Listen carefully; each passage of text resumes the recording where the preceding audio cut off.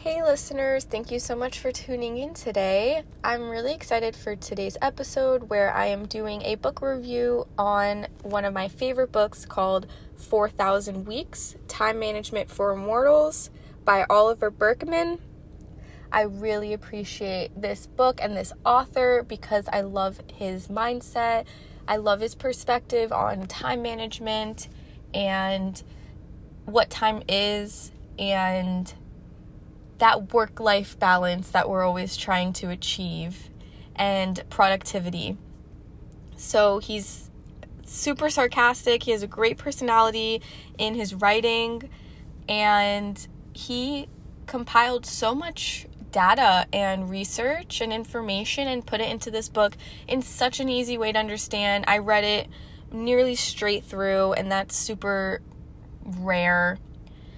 So today I'm going to tell you guys the story of how I found this book, read you a few passages out of it, and discuss those. And then I'm going to tell you a funny story about a time that I recommended this book to somebody. So let's get into it right away. This is 4,000 Weeks, Time Management for Mortals by Oliver Burkeman. So how I found this book was I was at Barnes & Noble, which is one of my favorite places to go when I am needing advice or growth or I'm feeling confused. I make a day out of it. I treat myself by going to the bookstore, going to the section and looking at the bookshelf and letting the books pop out at me, letting spirit guide me in what lessons do I need to learn. I normally go with a question or a feeling, and the books speak to me. And so back in June of 2022, which is this year, I was going through it emotionally, and I ended up buying about 10 books this day, and this was one of them. What stood out to me about it was that the book is in black and white, except for the subtitle, which is Time Management for Mortals, that is in highlighter color. And the word mortal really is what dragged me in. I was like, what does he mean by that? And when I just flipped open the pages, I read a few sentences. I saw and felt his personality right away. I was like, yes, this is a book that I'm going to read and I'm going to enjoy. And it absolutely was. I'm going to read to you about 2.5 pages. It's the first chapter called The Limit: Embracing Life. And I'm going to show you why he's such a great author. Just sit back and listen and enjoy his perspective. So here we go. Chapter 1, The Limit: Embracing Life. The real problem isn't our limited time. The real problem, or so I hope to convince you, is that we've unwittingly inherited and feel pressured to live by a troublesome set of ideas about how to use our limited time, all of which are pretty much guaranteed to make things worse. To see how we got here and how to escape into a better relationship with time, we need to rewind the clock, back to before there were clocks. On balance, you should definitely be grateful you weren't born a peasant in early medieval England. For one thing, you'd have been much less likely to make it to adulthood, but even if you had, the life that stretched ahead of you would have been one defined by servitude. You'd have spent your back-breaking days farming the land on which the local lord permitted you to live in exchange for giving him a crippling proportion of what you produced or the income you could generate from it. The church would have demanded regular contributions as well, and you'd have been much too scared of eternal damnation to disobey. At night, you would have retreated to your one-room hut alongside not only the rest of your family, who, like you, would rarely have bathed or brushed their teeth, but also your pigs and chickens, which you brought indoors at night. Bears and wolves still roamed the forest and would help themselves to any animals left outside after sunset. Disease would have been another constant companion. Familiar sickness ranged from measles and influenza to bubonic plague and St. Anthony's fire, a form of food poisoning caused by moldy grain, which left the delirious sufferer feeling as though his skin were burning or as if he were being bitten by unseen teeth. Time before timetables. But there's one set of problems you almost certainly wouldn't have experienced, problems of time. Even on your most exhausting days, it probably wouldn't have occurred to you that you had too much to do, or you needed to hurry, or that life was moving too fast, let alone that you'd gotten your work-life balance wrong. By the same token, on quieter days, you would have never felt bored, and though death was a constant presence with lives cut short far more frequently than they are today, time wouldn't have felt in limited supply. You wouldn't have felt any pressure to find ways to save it. Nor would you have felt guilty for wasting it if you took an afternoon break from threshing grain to watching a cockfight on the village green. It wouldn't have felt like you were shirking during work time. And none of this was simply because things moved more slowly back then, or because medieval peasants were more relaxed or more resigned to their fate. It was because, so far as we can tell, they generally didn't experience time as an abstract entity, as a thing at all. If that sounds confusing, it's because our modern way of thinking about time is so deeply entrenched that we forget it even is a way of thinking. We're like the proverbial fish who have no idea what water is because it surrounds them completely. Get a little mental distance on it, though, and our perspectives start to look rather peculiar. We imagine time to be something separate from us and from the world among us, an independent world of mathematically measurable sequences, in the words of the American cultural critic Lewis Mumford. To see what he means, consider some time-related question. How you plan to spend tomorrow afternoon, say, or what you've accomplished over the last year.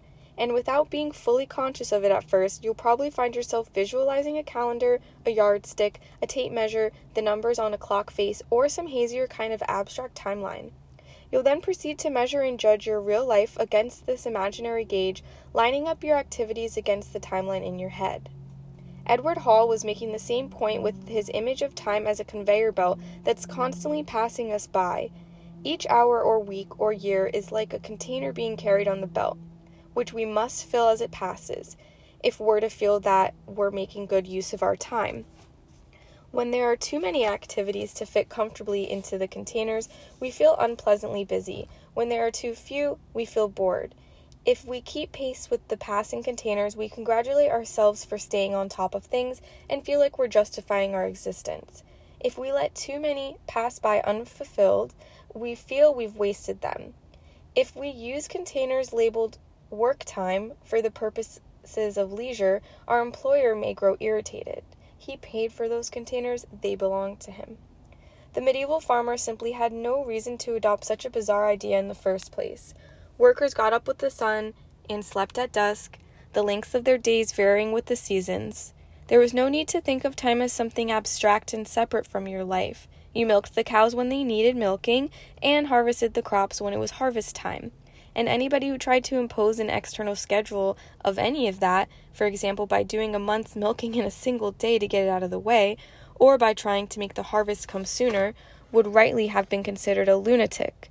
There was no anxious pressure to get everything done either, because a farmer's work is infinite. There will always be another milking and another harvest, forever, so there's no sense in racing towards some hypothetical moment of completion. Historians call this way of living task orientation, because the rhythms of life emerge organically from the tasks themselves, rather than from being lined up against an abstract timeline, the approach that has become second nature for us today.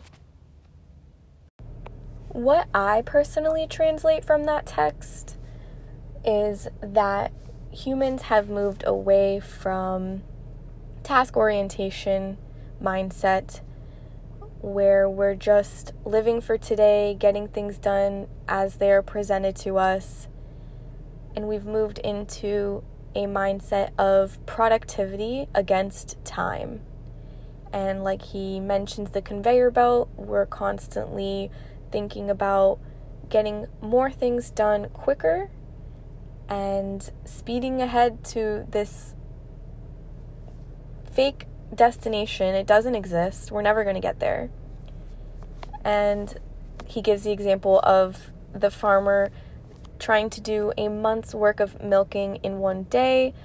That is just, not necessary, and so it doesn't have to be necessary for us now.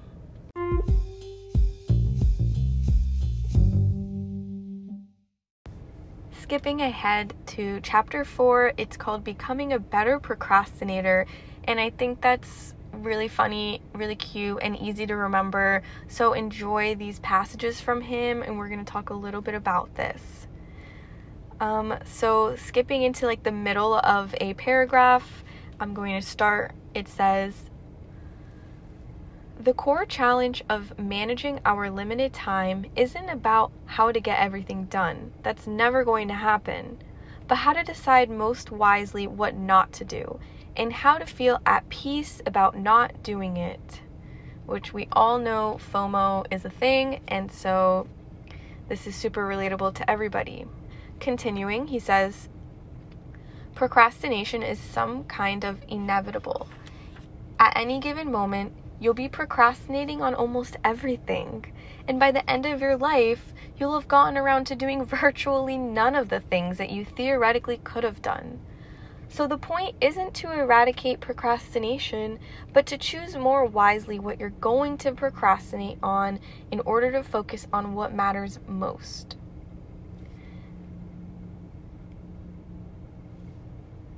Letting that sink in, we have this anxiety around not getting things done, and if you just remember you're most likely not going to get anything done in your life, you can chill. It's funny, you have to read this book, you have to let him carry you through this changing mindset that you're going to have to adopt in order for this to even maybe resonate. Maybe it does resonate with you now, but yeah, I love the way he carries you through this. Again, we just skipped to chapter 4. Here we go with, he explains an experiment that's been done. First things first, and it was written in a book, Stephen Covey's 1994. So a teacher arrives in class carrying several sizable rocks, some pebbles, a bag of sand, and a large glass jar. He issues a challenge to his students. Can they fit all the rocks, pebbles, and sand into the jar? The students, who are apparently rather slow-witted, try putting the pebbles or the sand in first, only to find that the rocks won't fit. Eventually, and no doubt without a condescending smile, the teacher demonstrates the solution. He puts the rocks in first, then the pebbles, then the sand, so that the smaller items nestle comfortably in the spaces between the larger ones. The moral is that if you make time for the most important things first, you'll get them all done and have plenty of room for less important things besides. But if you don't approach your to-do list in this order, you'll never fit the bigger things in at all. Okay, very true. But the author points out the flaw in this argument. He says, the teacher has rigged this demonstration by bringing in only a few big rocks to the classroom, knowing they'll all fit into the jar. The real problem of time management today, though, isn't that we're bad at prioritizing the big rocks. It's that there are too many big rocks, and most of them are never making it anywhere near that jar. So the critical question isn't how to differentiate between activities that matter and those that don't, but what to do when far too many things feel at least somewhat important and therefore arguably qualify as big rocks. And then he goes ahead and says, fortunately, a handful of wiser minds have addressed exactly this dilemma, and their counsel coalesces around 3 main principles. And he goes and talks about those, which, you need to get the book and read. But how interesting is that?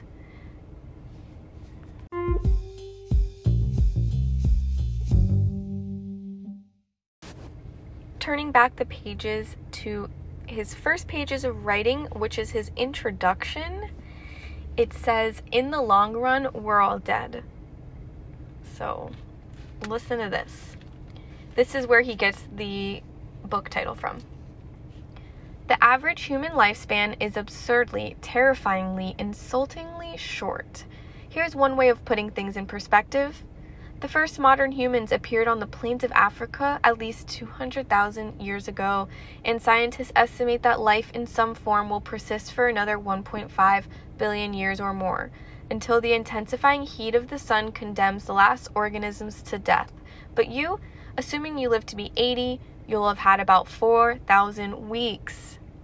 Certainly, you might get lucky, make it to 90, and you'll have had almost 4,700 weeks. You might get really lucky, like Jeanne Calment, the French woman who was thought to be 122 when she died, making her the oldest person on record. Calment claimed she could recall meeting Vincent van Gogh. She mainly remembered his reeking of alcohol, and she was still around for the birth of the first successfully cloned mammal, Dolly the sheep, in 1996. Biologists predict that lifespans within striking distances of Calment's could soon become commonplace. Yet, even she only got about 6,400 weeks. Expressing the matter in such startling terms makes it easy to see why philosophers from ancient Greece to the present day have taken the brevity of life to be the defining problem of human existence. We've been granted the mental capacities to make almost infinitely ambitious plans, yet practically no time at all to put them into action. This space that has been granted to us rushes by so speedily and so swiftly that all save a very few find life at an end just when they are getting ready to live. I might not have said that right. Lamented Seneca, the Roman philosopher, in a letter known today under the title On the Shortness of Life. When I first made the 4,000 weeks calculation, I felt queasy, but once I recovered, I started persisting my friends, asking them to guess off the top of their heads, without doing any mental arithmetic, how many weeks they thought the average person could expect to live. One named a number in the 6 figures, yet as I felt obliged to inform her, a fairly modest 6-figure number of weeks, 310,000, is the approximate duration of all human civilization. So all of that to say, he made this calculation of 4,000 weeks. When you put your life into the perspective of weeks, and you think you only have 4,000, ma'am, no, that's not enough. Like, how many weeks have I wasted? How many weeks have I already lived? Like, half of them?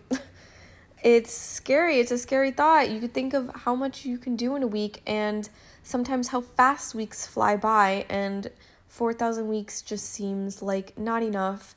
So, to me, the biggest takeaway from this book is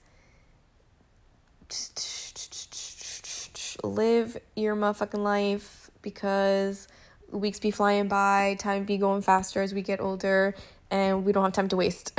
So hurry up and enjoy it.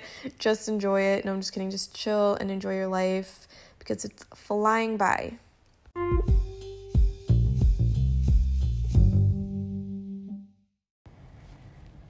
Okay, guys, if you've made it this far, this is the last passage that I'm going to read you from the book. It's going to be quicker than the last two, and then I'm going to tell you my funny story. So, I do thank you for listening, and I hope that the passages I chose did enlighten you a little bit.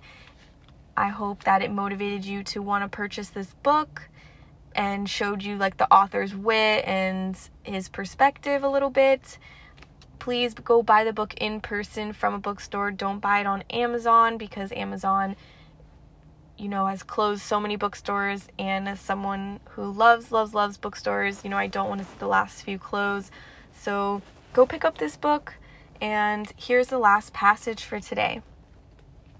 He says, 4,000 Weeks is yet another book about making the best use of time. But it is written in the belief that time management as we know it has failed miserably, and that we need to stop pretending otherwise. This strange moment in history, when time feels so unmoored, might in fact provide the ideal opportunity to reconsider our relationship with it. Older thinkers have faced these challenges before us, and when their wisdom is applied to the present day, certain truths grow more clearly apparent. Productivity is a trap. Becoming more efficient just makes you more rushed, and trying to clear the desks simply make them fill up again faster. Nobody in the history of humanity has ever achieved work-life balance, whatever that might be, and you certainly won't get there by copying the 6 things successful people do before 7 a.m. The day will never arrive when you finally have everything under control, when the flood of emails has been contained, when your to-do lists have stopped getting longer, when you're meeting all your obligations at work and in your home life, when nobody's angry with you for missing a deadline or dropping the ball, and when the fully optimized person you've become can turn at long last to the things life is really supposed to be about, let's start by admitting defeat. None of this is ever going to happen, but you know what? That's excellent news. Love him, love his perspective, and I'm going to tell you my funny story now. So I'm working at the club. You know, people ask me the same questions all the time, like, what's your name, where are you from, like, what do you like to do? You know, when you work nightlife, you're having the same conversations over and over and over again, and it drives you crazy. So, you know, I like to stay true to myself. I am honest with people. I don't really like to lie, so I do end up just talking about myself, and I don't always want to do that with strangers, so I end up being like, hey, you want book suggestions? Some are takers, some are like, no, I'm at a club. But anyway, one guy named John was interested, and I gave him the book suggestion, and he happened to remember it. And about 2 weeks later, I'm at work again. Like, I see him, like, oh my gosh, what's up? It's such a surprise to see you here. He's like, I came back to tell you that book changed my life. I read it, 4,000 Weeks, couldn't forget it, changed everything. He's like, you got me into reading and writing again. It inspired me. He's like, I am 45 and I haven't really been reading or writing since I was 25, and I loved books and I love philosophy, and this book unlocked so much in my life. And I guess it's not necessarily a funny story. The comic part is that, you know, he gave me a few $100s that day because that book changed his life. So if you work nightlife, recommend this book. They're going to come back. They're going to love you. They're going to owe you their life, and they're going to give you all their money. Thank you so much if you made it all the way to the end of this podcast. That was 4,000 Weeks, Time Management for Mortals by Oliver Burkeman. Go pick this book up in stores now.